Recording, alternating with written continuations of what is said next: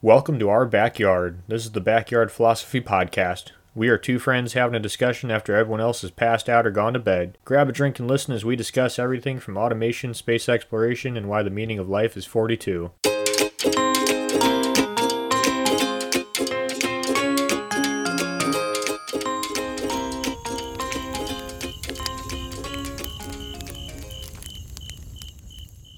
Knowledge. We all think it should be free until it can make us a lot of money. But first off, Nick, how you doing? What are you drinking? Doing great. Drinking some Shiner Bock, a little Texas beer in the spirit of giving. I'm giving that Texas reference to you for free. Aw, thank you. I'm joining you with some bourbon, some Buffalo Trace. And Nick, how about you tell us about what we'll be talking about today? We're going to talk about why scientific articles cost money. Which is bullshit, if I might add. Just sorry, throwing that out there. Yeah, we're going to get our prejudices out of the way. We don't think they should. And there's a lot of people who think that same way. We're not talking about the research, right? The research, someone has to pay for that. That costs time, money, resources. A lot of the times, the government pays for it, gives them grants. There's private companies that do it too. And I would argue if you're a private company, that's something people should be willing to pay for. But if the government finances a research project and then that researcher gets it published in a journal, that journal needs their cut, and then they charge subscriptions, or you can charge just by the paper. Certain subscriptions can range from $1,000 to $5,000 per subscription per journal. Which are both very expensive. And then these companies, they do this thing called bundling. You can get this one journal you really want, like this high profile famous one, but you also have to pay for all of these other journals. And they say, look, you get all these at a great price. It's like, okay, but I really only want that one. But each of those journals also probably cost another $3 to $5 grand a year per institution. So suddenly trying to get one journal that maybe you'd need it for that field. And now you have to buy these other 8 journals. So that's where all my tuition money went. Yeah, so these companies that do the publishing, they're left over from a time before the internet. There's a time when you couldn't just publish something online, right? And then you needed publishers. They got the material, they did all the editing, the proofreading, and then they put it out in actual written journals because you couldn't email it or download a PDF. That's where they came from, because they are publishers. They did publish stuff. So Nick, you're telling me we're using an old system in the 21st century? Surprise, surprise. Exactly. And we don't know exactly how much, but they think that these publishers get 20 to 30% of the cost of the paper. These aren't the people who did the research. These aren't the institutions who paid for it. They're just getting money because it's on their journal or whatever. And we run into this all the time reading different articles. These articles can range from, $15 to $50, probably even more, to buy an article, scientific article. But here's the thing about that. You don't really know what's in it until you buy it. $50 for some researcher maybe isn't a lot in their $50,000 project. But for us two random people who just kind of want to learn, I'm not going to pay $50 every time I read a scientific paper. I'm sorry. And yes, I can get it from my library. I have to make a thing. I have a library card, but I still have to go to the library, sign up through their web, and they're still charging my library way more money than it actually should cost to read these. So in a sense, we are all paying for all of this. We need taxpayer money to keep libraries open. And from a personal standpoint, it seems ridiculous that, one, scientists, please get better at writing abstracts. Your abstracts aren't great explaining what your paper's about. I'm sorry, they're too short or they're too generic. 2, knowledge should be free. You should be able to read scientific paper and learn and have it be free. It just makes no sense to me to pay $50 for an article that you may or may not need or be even useful. When you buy a book, they have a good description, or you can flip through the book some random pages. You can't do that with a scientific article. Like you said, knowledge should be free. Publishers are essentially the gatekeepers to knowledge. They are controlling what we see and what gets printed. And people say, well, what about the cost of, vetting the accuracy of the research? That's typically done by volunteer peer reviewers. Even some of the admin costs, the journals, are done by volunteers. From what I can tell, Nick, publishers are literally just the middleman. They're just making money off someone else's work. They are. That's exactly what they're doing. And this is a day and age with the computers. I don't see why that's an issue. Now, Mike, you might say, oh, maybe the government should step in, right? I mean, after all, it is taxpayer money. I don't know. They did. It's called the Research Works Act. Now, this was a bipartisan bill. This is something that the left and the right agreed on. That's rare.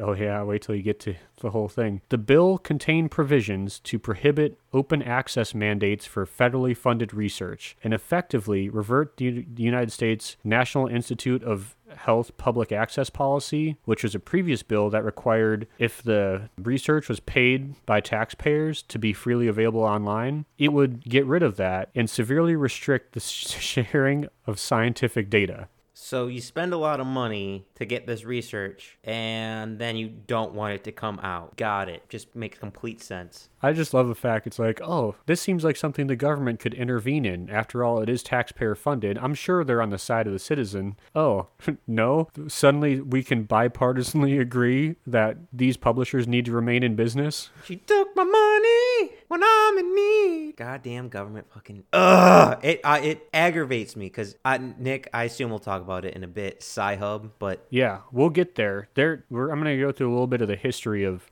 sharing of scientific articles. Please do. So there's actually a name for this problem. It's called the cereals crisis, and it's that the price of scientific articles and journal subscriptions are growing faster than the price of inflation. Wait, what? As money becomes worth less, scientific articles become worth way more than the cost of that money. So the price, I mean, we've seen the price grow. It's ridiculous how much some people are willing to pay, but it's growing faster than the price of inflation. That hurts my brain right there. Because people are paying for it. So one of the problems is that there's an inelasticity, okay? Different research is worth more to different people. Sometimes people will pay hundreds of dollars for a paper. Other times they won't pay anything. So it's really hard to determine an average worth, right? Because each paper is different and it may or may not be worth it to random people. That's true. You got your audience and how fast you can implement it and how much it can change your field. I guess there's value to how much it can do. And similar to print media, as time goes on, there are less and less publisher companies. So those publisher companies can charge more and more because they're only in competition with a few other publishers. Monopolies. And now some people might say, well, all these people are in academia, right? They want this knowledge to be disseminated. I would hope so. And this is where, I don't know if you ever heard of Academic Spring. I have not. What is that? It was a movement that started in a math department that a guy named Tom Gowrie started. He pushed for open access journals and saying, if we want to get our knowledge out there, the better we can communicate with more people is if it's free. This is in 2012, 2013. This is a time where we had internet, PDFs were becoming more and more common. Why do we need publishers? Part of the problem is, some people see that way. Other people, they would rather have their paper in a higher class paper, right? Not an open access one that just anyone can publish in. No, this is it has to be like Nature or one of these other big journals that have been around for a long time. It's all about prestige, Mike. It's not about helping people. It's about getting your paper and your name, your 15 minutes of scientific fame in one of these big papers. That seems to me what it comes down to is that you bring prestige to your university and your name by getting your work published in a higher quality paper. I agree with that, but I also want to play devil's advocate here because I can see this from the other side. If it's kind of hard to vet information, so if it's from a reputable source where it's being published, I imagine you want it to be published there. But from what I'm hearing is that doesn't fucking matter. It just matters where you get it published. But hopefully there are a few scientists that just want to do it because it will reach a larger audience. Yep, and I have some examples of people who are opinions against, and we'll read them in a minute. Before we get to that, I want to talk about another person in the the battle to get free scientific articles out. Aaron Swartz. He's an American computer programmer and internet activist. What he was doing is using a program to download a bunch of scientific articles off JSTOR to share with everybody for free. He violated the Computer Fraud and Abuse Act of 1986. He was facing trial and possibility of imprisonment. He went to court for a little bit. He was charged with breaking and entering with felony intent to disseminate wire fraud, computer fraud, and if he didn't take the deal, he was going to get at minimum 7 years in prison. He ended up killing himself because he had all these people coming down on him. JSTOR said he didn't even disseminate, let's drop the charges, and they ended up releasing some of their older articles for free. But the U.S. government would not drop the charges, and they kept pursuing, trying to put anything they could on this case and bury this guy. Nick, I didn't hear any quotations around kill himself because it seems like there could be a possible foul play in there. Don't know the whole story, but it could be like a laser situation. Okay, so I'm not saying I stumbled on a conspiracy, but the main guy who was leading the charge against this guy, I forget his name exactly, he was responsible for persecuting the guy who War Games was based off of, who hacked into like the U.S. nuclear stuff, who also killed himself before the trial. That, once, with all that pressure, I can understand, but two, I don't really believe in coincidences, so that's, that's us. He did also work for the CIA. That sounds a little fishy there, Nick. The persecutor, not the guy who killed himself. It does sound a little fishy, but I mean, I'd like to believe it, but like, is free knowledge really worth killing over? People kill over like $50, so I can imagine a multi-million-dollar industry such as scientific publishing would be worth removing a mole on the beautiful face of middlemanning. Yeah, so I wanted to read this guy's quote, Rob Weir, who talks about this.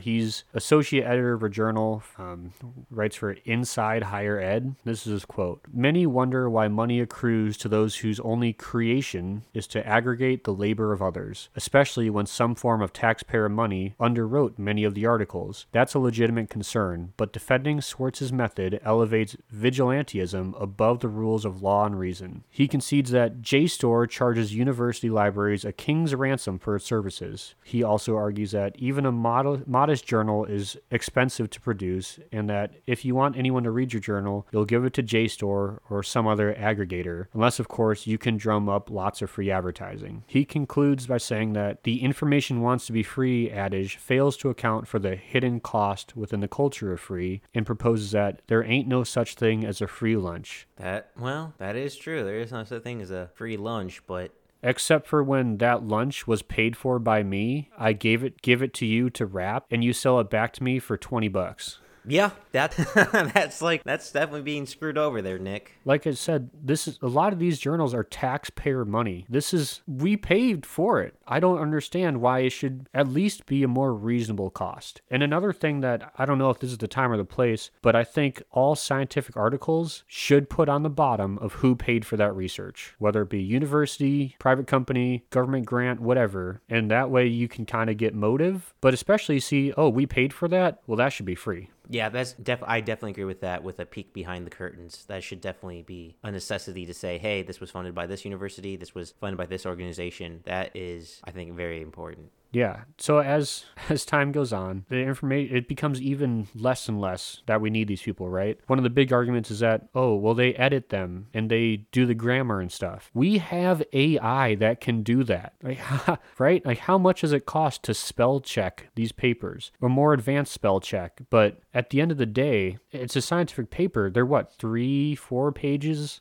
I think it depends on the topic. Most of the ones I read are about 15 to 20-ish. Okay, that's not a whole book, right? No, it's definitely, and it's what, double, if not triple the price of a normal book? Yeah, so which the price of books is kind of out of hand, $30 for like a hardcover, but that's usually like a, 100 to 300 page book? Yes, that's fair. So a lot more information in a bibliography that's 300 pages than a scientific article that's 15. Seems like the cost per each is a little offhand, because I imagine, I don't know if any evidence to back this up, but most scientific articles aren't physically published, they're just published online. I'm not quite sure why the costs keep going up when, you need more server space? It doesn't cost that much compared to physically publishing it, so I'm confused why the up cost keeps growing. And this is the thing. It's really hard to figure out how much it costs to publish. Now, if you publish in an open access journal, it's essentially free. So that's not true. It's anywhere between $50 to like $100 to publish. But in the cost of research, that's nothing. And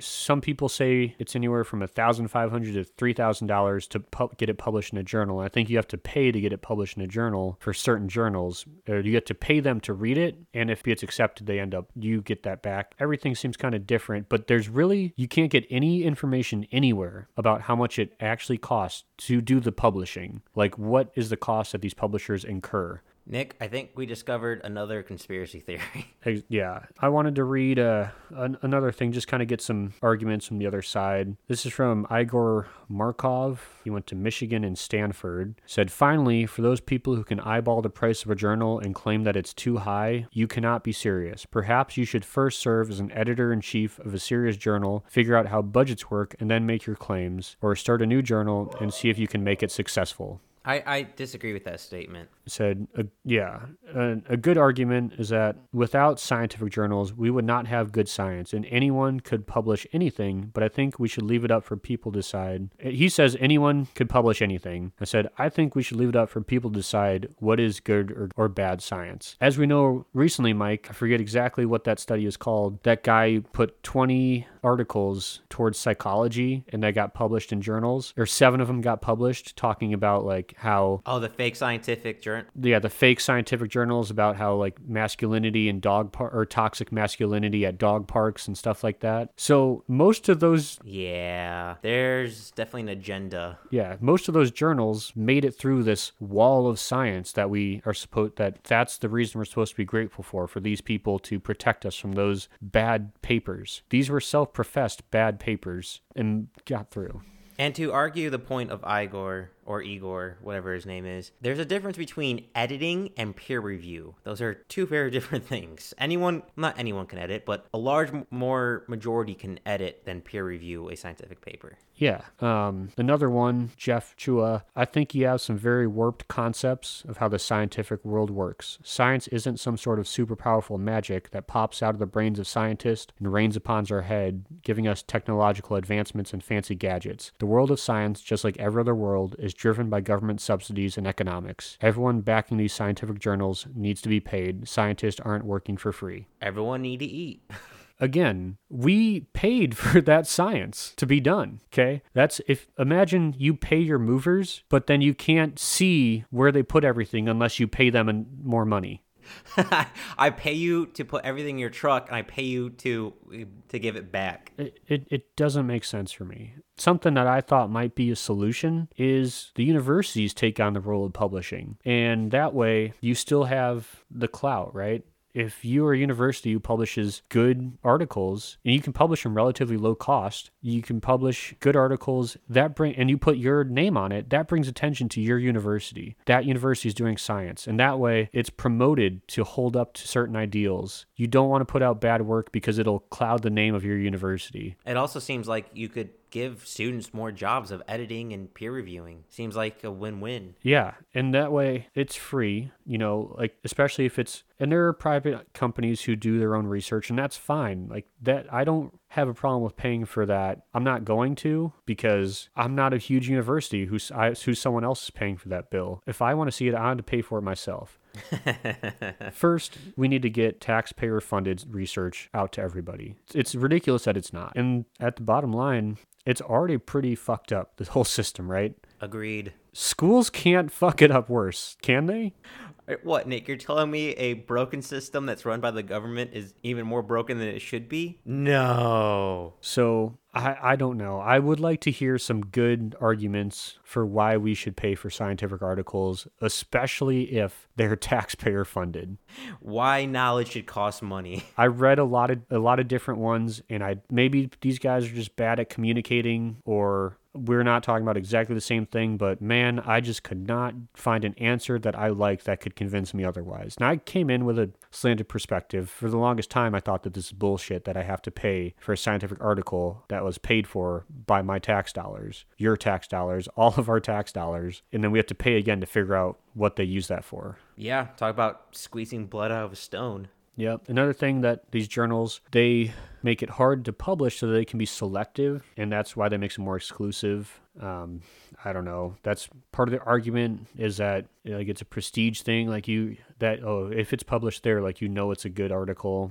And I don't know, Mike, about you, but I don't really look at where they were published. That really doesn't do anything for me. No, I just follow the science. If I can see that their sample size was so much numbers, or they were using such and such process to identify, or they published their math, it doesn't matter where it came from. If the math is true, if the sample size is large, if, they're actually using a scientific process to do their research, it doesn't matter where it comes from. Facts are facts. One of the only good arguments to have journals, not the cost of them, was that this guy's like, I'd go read this journal and then I'd find other articles that I was also interested in that I would never have looked for. And that's true. It doesn't explain the cost, but there's OSU is working on making like essentially a Spotify for scientific articles. Like, oh, you're interested in this? Why don't you try this article? So it turns out just using the modern science we use every day with Spotify, YouTube,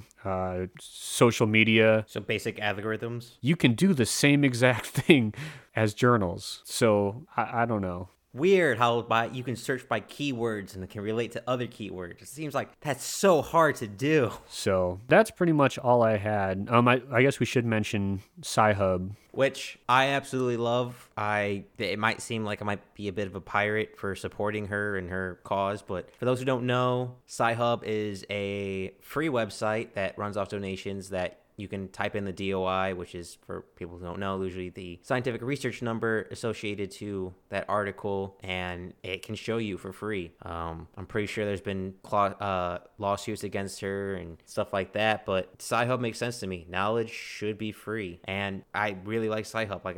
Their slogan is to remove all barriers in the ways of science. How can you not get behind that? No, I can't imagine people who are, but I also don't have the mindset that people need to pay for scientific articles. So I don't know. It seems like it shouldn't be such a decisive issue, right? To distribute knowledge to everybody. Yeah, especially when you're already have paid for it. Yeah, well, I don't know what else we can say.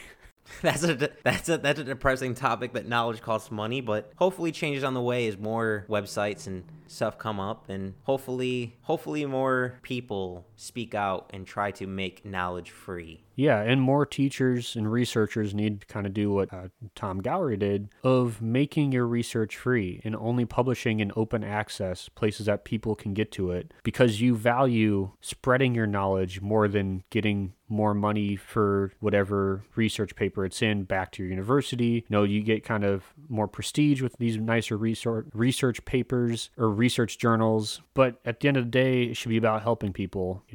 So it's up to researchers, people in that field, and universities to publish in open access forums or lower the barrier to people to get that knowledge. Maybe it is through your library, but making it free for U.S. citizens, or I think it should be free for everyone. Especially it's on the internet. Okay, if you want it, you can get it. So I don't think that's a huge issue.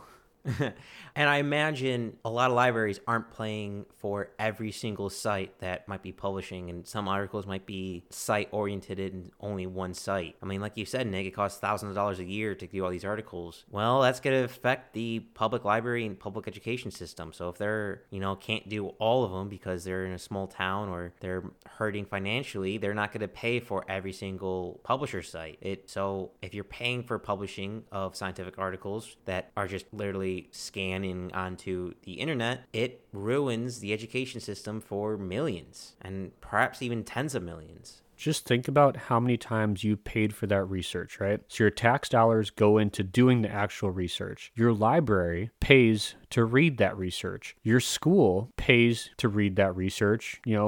I've read scientific papers at my high school, and then your university, which gets government money, also pays to read those papers. I guess money makes the world go round, Nick. This just seems like money changing hands from us multiple times for the same product to one or two people.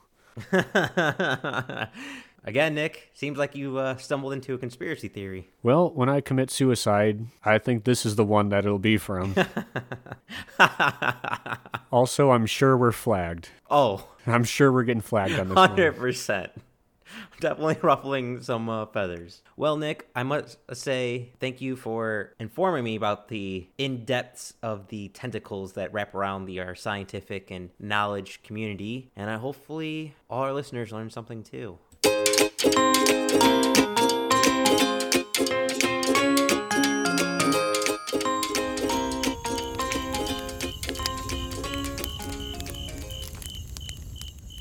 Thanks for listening to the Backyard Philosophy Podcast. We rarely finish a podcast without missing a point we wanted to bring up, so let us know what we forgot. And if you have a topic you want us to talk about, let us know at Backyard Philosophy on Instagram and Backyard Philosophy Podcast on Facebook.